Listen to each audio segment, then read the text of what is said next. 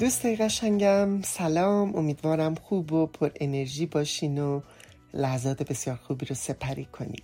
من شایا هستم و شما به یه قسمت دیگه از مجموعه برنامه های من یک ترنس هستم در رادیورنگین کمان گوش میدید.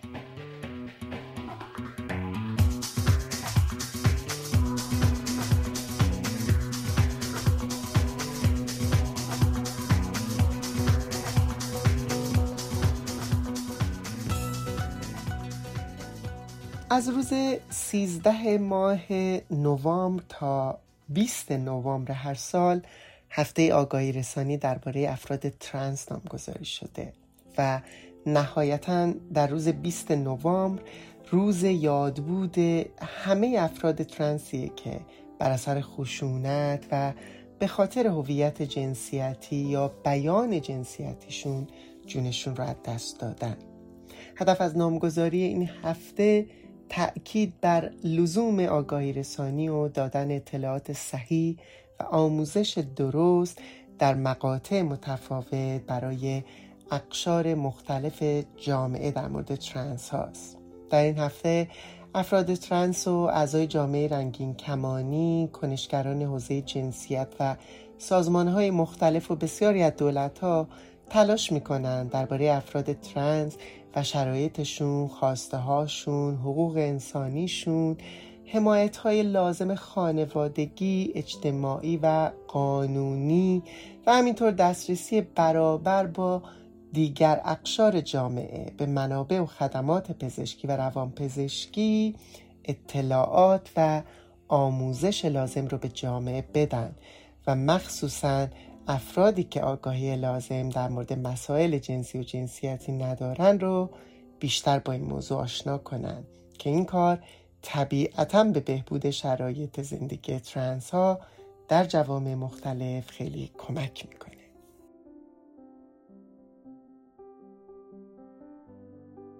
متاسفانه خیلی از افراد در بسیاری از جوامع تعریف و شناخت درستی از افراد ترنس ندارن، در صورتی که شناخت صحیح گروه‌های مختلف جنسی و جنسیتی نیاز مبرم دنیای امروزه.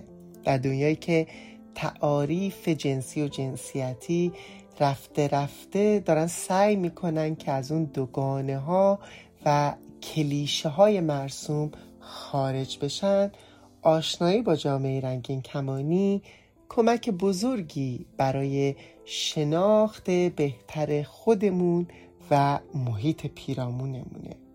امروزه هر فردی با داشتن اطلاعات پایه‌ای در حوزه جنس و جنسیت به این موضوعات آگاهه، اما اون شناخت دقیق و تعاریف درست گرایش‌های جنسی و هویت‌های جنسیتی متاسفانه در خیلی از جوامع مثل جامعه ما در دسترس نیست و به همین دلیل افراد در شناخت خودشون و شناخت انسان‌های اطرافشون با موانع و مشکلات زیادی روبرو میشن.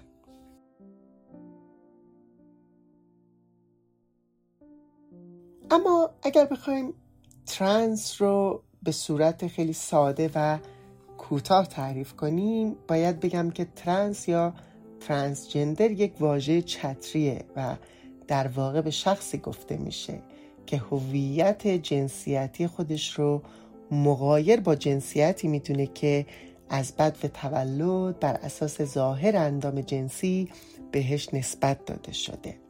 به زبان ساده تر زن ترنس به شخصی گفته میشه که با جسم و اندام جنسی منتسب به مردانه متولد شده و جنسیت مردانه بهش نسبت داده شده، در صورتی که خودش رو یک زن میدونه و هویت جنسیتی خودش رو زنانه تعریف میکنه.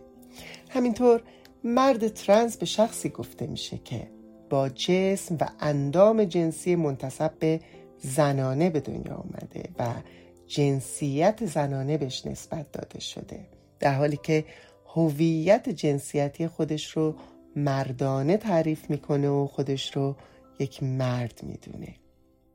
البته ترنس ها میتونن هویت جنسیتی غیر دوگانه یا نان باینری هم داشته باشن و با وجودی که جنسیت نسبت داده شده به خودشون رو نمیپذیرن، اما خودشون رو متعلق به هیچ کدوم از دو قالب زنانه و مردانه ندونن.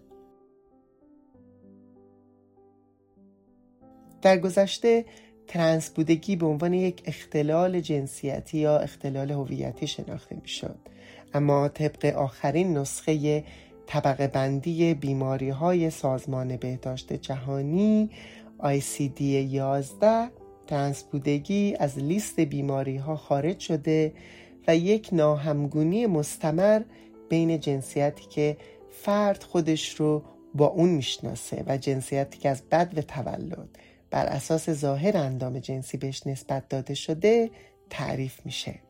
این تغییر در رویکرد پزشکی و روانپزشکی در مورد ترنس ها قدم بسیار بزرگی در جهت بهبود شرایط اونها در جوامع مختلف بوده و به انگزدایی از این افراد به عنوان یک بیمار خیلی کمک کرده.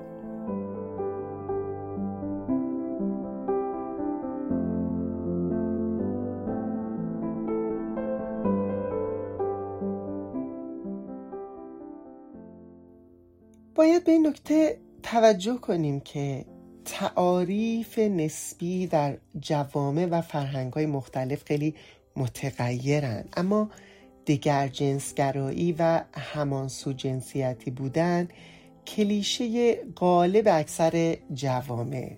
آشنایی با تعاریف و موضوعات جنسی و جنسیتی میتونه نگاه بازی رو که انسان‌ها برای دیدن، شنیدن، درک و پذیرش این تنوع نیاز دارن رو به اونها بده، مشروط به این که این اطلاعات صحیح و منطبق با منابع علمی روز دنیا باشه.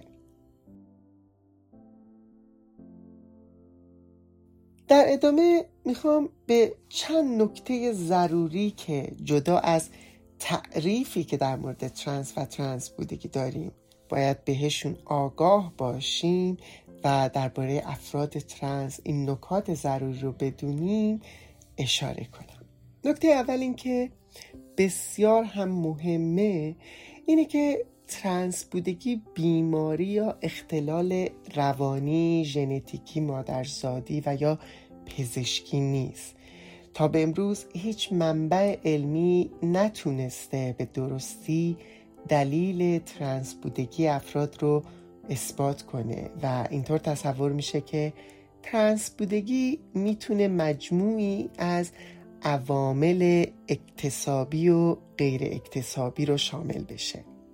باور به این موضوع بسیار اهمیت داره که جنسیت در افراد یک مؤلفه دوگانه نیست، بلکه یک طیف بسیار گسترده است و افراد میتونن خودشون رو در هر جای این طیف تعریف کنن و یا حتی روی اون در حرکت باشن. انگنگاری و بیمار پنداری افراد ترنس باعث افزایش دامنه خشونت و تبعیض علیه اونها میشه. افراد ترنس دوجنسه، جنس سوم و یا جنسیت سوم نیستن و استفاده از این واژه ها بار منفی داشته و خیلی هم توهین‌آمیزه.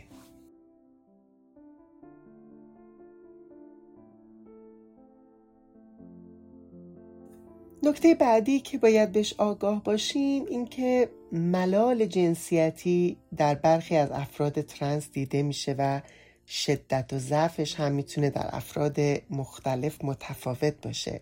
یعنی فرد ترنس به دلیل تفاوت در جنسیتی که برای خودش تعریف میکنه با جنسیتی که بهش نسبت داده شده احساس سردرگمی، ناراحتی و پریشانی داره و در بسیاری از مواقع این حس ناآرامی رو نسبت به بدن و اندام جنسیش هم تجربه میکنه. اما باید به یاد داشته باشیم که همه افراد ترنس ملال جنسیتی رو تجربه نمی کنن و نداشتن ملال جنسیتی به معنای ترنس نبودن این افراد نیست.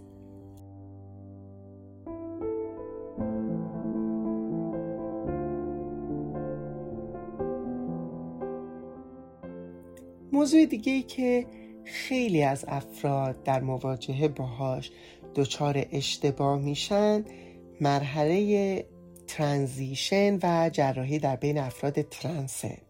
ترانزیشن و جراحی یک امر اختیاری در افراد ترنسه. همه افراد ترنس ملزم به انجام جراحی‌های تصدیق یا بازتایید جنسیت نیستند. افراد ترنس به دلایل مختلفی ترانزیشن یا جراحی رو انجام میدن یا نمیدن. مسیری که هر فرد ترنس برای ترانزیشن در اون قدم میذاره میتونه با فرد دیگه متفاوت باشه. این تفاوت‌ها میتونن از تغییرات ظاهری، تغییر پوشش، تغییر اسم و ضمایری که برای خودشون مناسب میدونن تا هورمون تراپی، انجام برخی از جراحی‌ها بر روی بدن تا تغییر کامل اندام جنسی و تغییر هویت قانونی متغیر باشه. باید به این نکته توجه داشته باشیم که ترانزیشن و جراحی الزامی برای ترنس بودن نیست.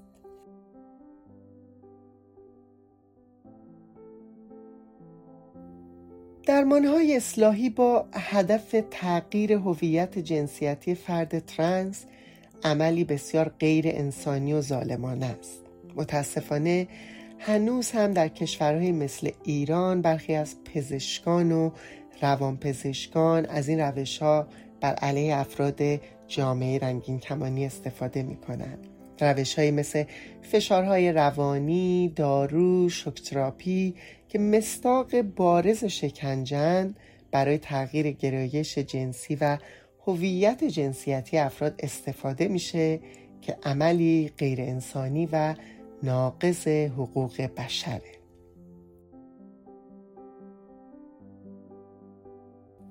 افراد ترنس هم مثل افراد دیگه، مثل افراد غیر ترنس یا همانسو جنسیتی میتونن گرایش‌های جنسی مختلف داشته باشن. گرایش جنسی فرد ترنس بر اساس هویت جنسیتی که برخوش تعریف میکنه شناخته میشه، نه بر اساس شکل اندام جنسی.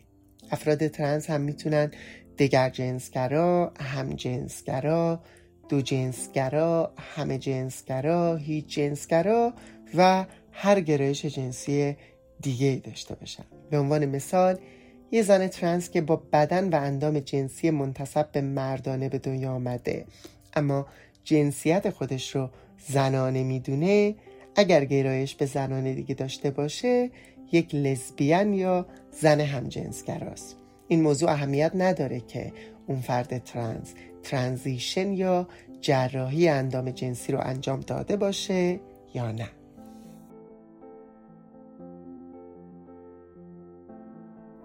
نکته دیگه این که افراد ترنس ممکنه در شرایط و دوره‌های مختلف از زندگی پی به ترنس بودن خودشون ببرن.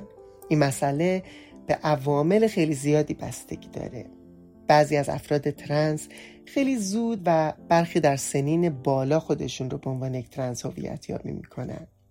خودشناسی پروسه‌ایه که موقعیت زمانی، مکانی، شرایط خانوادگی، اجتماعی، قانونی، دسترسی به منابع و اطلاعات صحیح، شخصیت فردی و تجربه زیسته و خیلی از عوامل دیگه میتونه درش مؤثر باشه و بازه زمانی که در مسیر خودشناسی هر فرد طی میکنه ممکنه با فرد دیگه متفاوت باشه.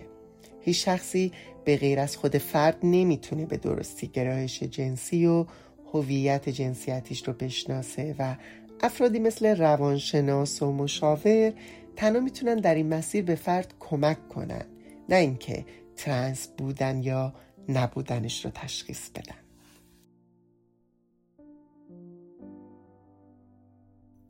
هویت هر فرد ترنس جدا از این که چه زمانی و به چه شکلی خودشو شناخته، آیا خودشو در دوگانه زن و مرد میگنجونه یا نه، آیا ترانزیشن یا جراحی انجام داده یا نه، معتبره و باید به رسمیت شناخته بشه. باید به این نکته بسیار مهم توجه داشته باشیم که افراد ترنس هم مثل همه انسان‌ها با هم متفاوتن و خصوصیات منحصر به فرد خودشونو دارن. افراد ترنس هم سلایق، علایق، خواسته ها و تمایلات و شیوه زندگیشون با هم فرق میکنه. قرار دادن همه ترنس ها در یک چارچوب و انتظار این که همه اونها از یک الگوی مشترک پیروی کنن بسیار اشتباهه.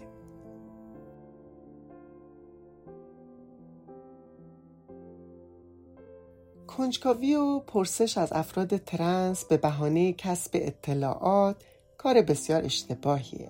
گذشته افراد ترنس، مسائل خصوصی و جنسیشون، درخواست عکس و دونستن اسم سابق فرد و سوال درباره جراحی و اندام جنسی فرد سوالهای بسیار اشتباهی هستن که نباید از یک فرد ترنس پرسیده بشن و در مورد اونا کنجکاوی بشه.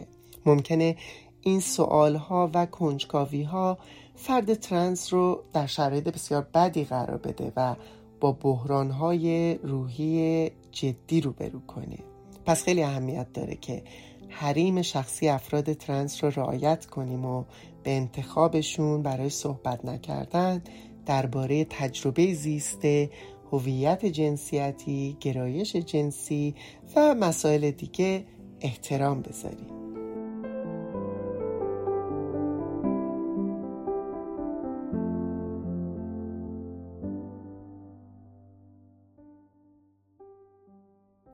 یادمون باشه که افراد ترنس در جوامع مختلف به دلایل متفاوت ظلم، تبعیض و خشونت‌های بسیاری رو تجربه می‌کنن.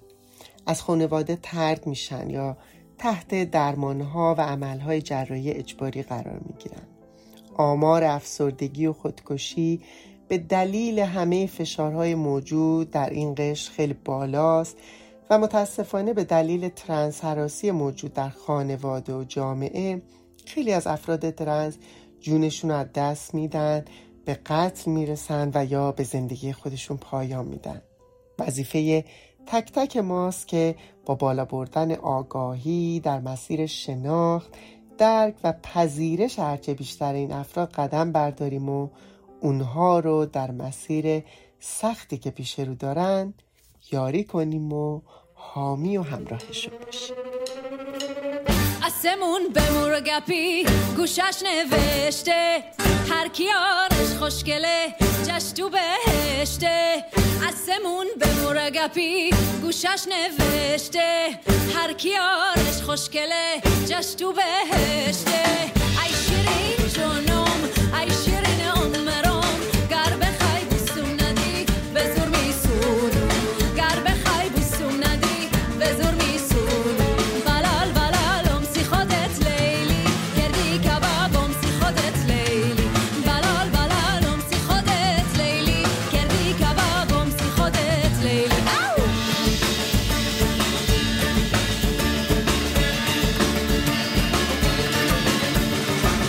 آسمون به مرگپی گوشش نوشته، هر کیارش خوشگله جش تو بهشته.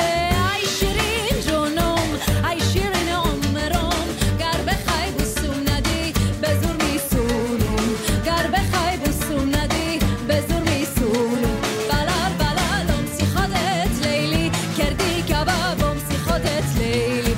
بلال بلالم سی خودت لیلی، کردی کبابم سی خودت.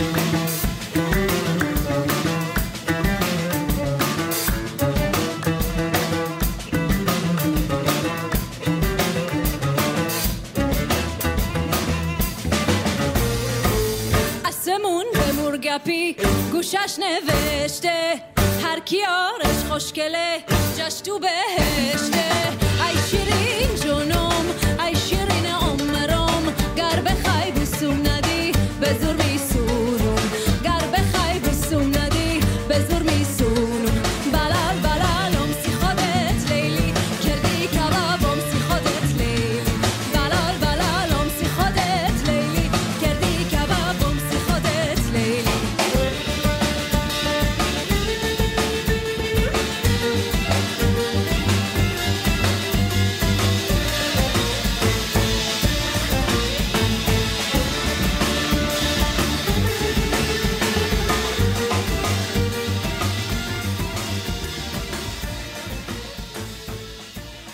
من شایا هستم و شما به برنامه من یک ترنس هستم در رادیورنگین کمان در هفته آگاهی رسانی درباره افراد ترنس گوش میدید.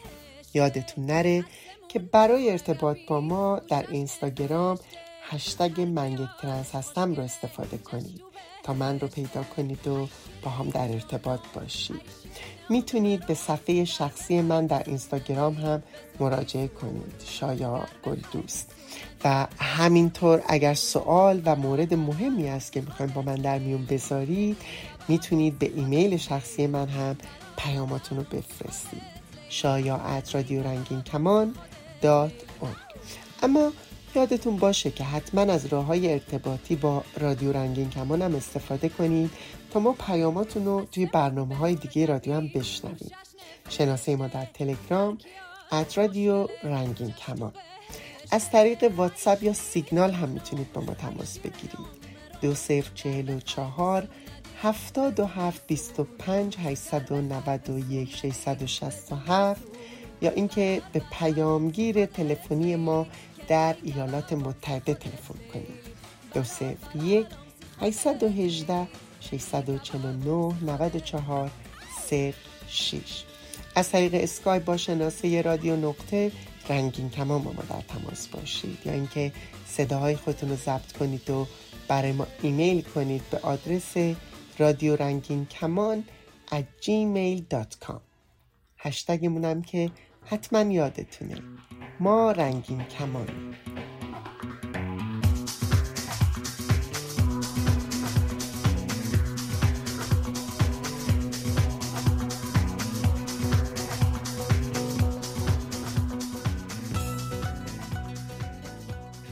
خب عزیز دل، برنامه امروز هم به پایان رسید. میدونید که ما همیشه مشتاق شنیدن داستان‌ها و تجربیات شما هستیم. پس راه‌های ارتباطی با رادیو رنگین کمان رو به خاطر بسپارید و پیامتون رو برای ما بفرستید و تا برنامه بعد که دوباره با هم باشیم مراقب سلامتی خودتون و اطرافیانتون باشید و به امید آزادی لحظه هاتون رو زندگی کنید.